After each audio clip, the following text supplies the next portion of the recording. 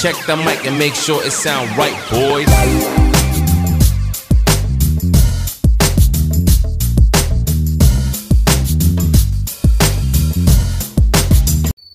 Hi, listeners. Welcome to this new series I'm doing of asking Pushka questions and Papushka answering your questions.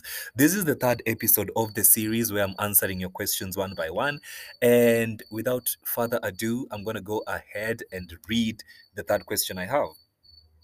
So this person says, my sexuality confuses me, and I would just like to have it constant. I know I'm gay, but sometimes I feel asexual. Even then, sometimes I think I'm bisexual. And there's so much trauma behind acting straight that I would never want to have any attraction to the opposite sex.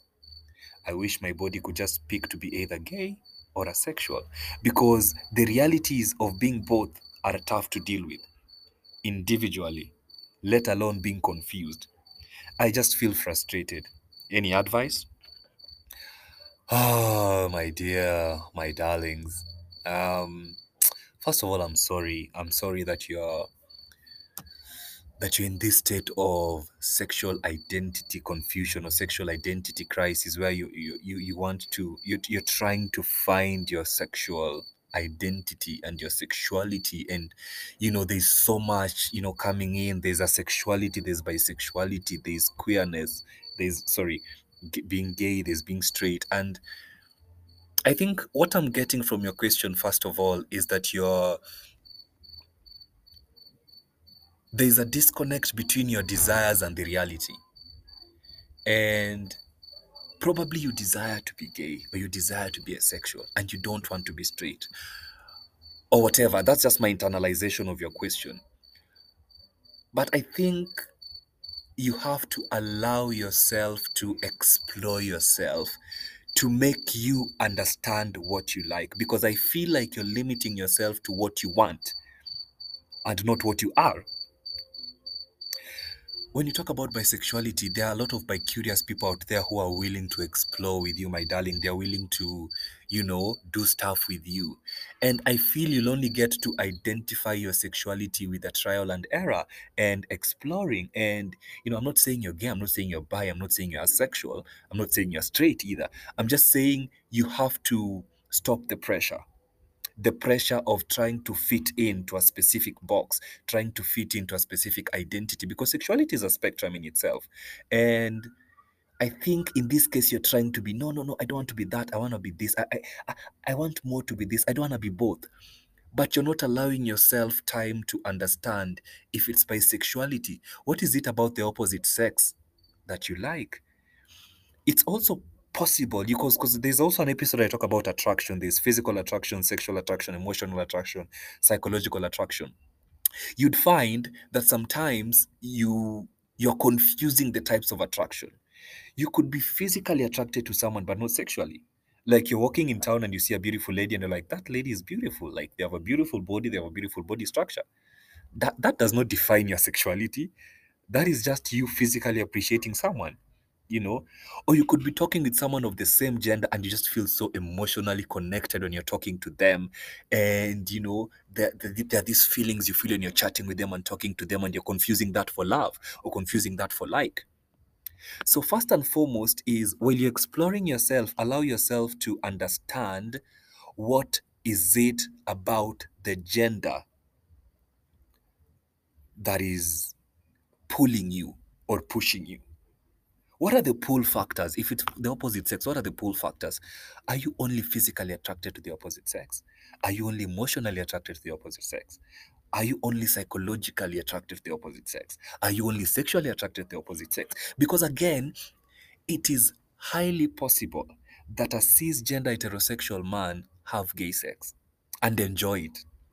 But they're very straight. They are very straight. They don't even look at a man like that. It's just that they enjoy the physical activity of gay sex. So back to the point, I'm seeing you, in a lot of bundled up emotions about your sexuality and your expression, how you want to express yourself, because you also talked about, trying to act straight and it being difficult, it being exhausting, it being overwhelming for you. But why do you have to act straight in the 21st century?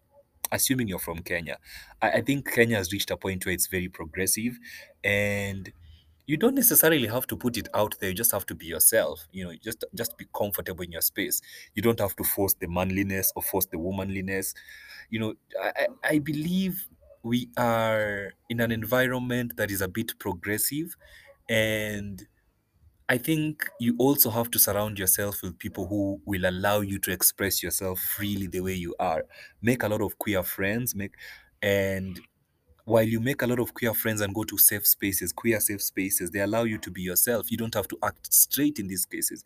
And when you're authentic to who you are, it allows you to be genuine with how you connect with people. Because sometimes if you're forcing yourself to be straight and there are chicks hitting on you and you think you like them, and you're trying to force yourself to do something with them because you think that's it. But it's difficult for you to connect with people if you haven't found yourself. And you only find yourself by being authentic and being, true to how you want to express yourself. You know, how do you want to dress? You want to wear that short? Wear it. You want to wear that vest? Wear it. You want to polish your nails? Do so. You want to put dreadlocks? Do so.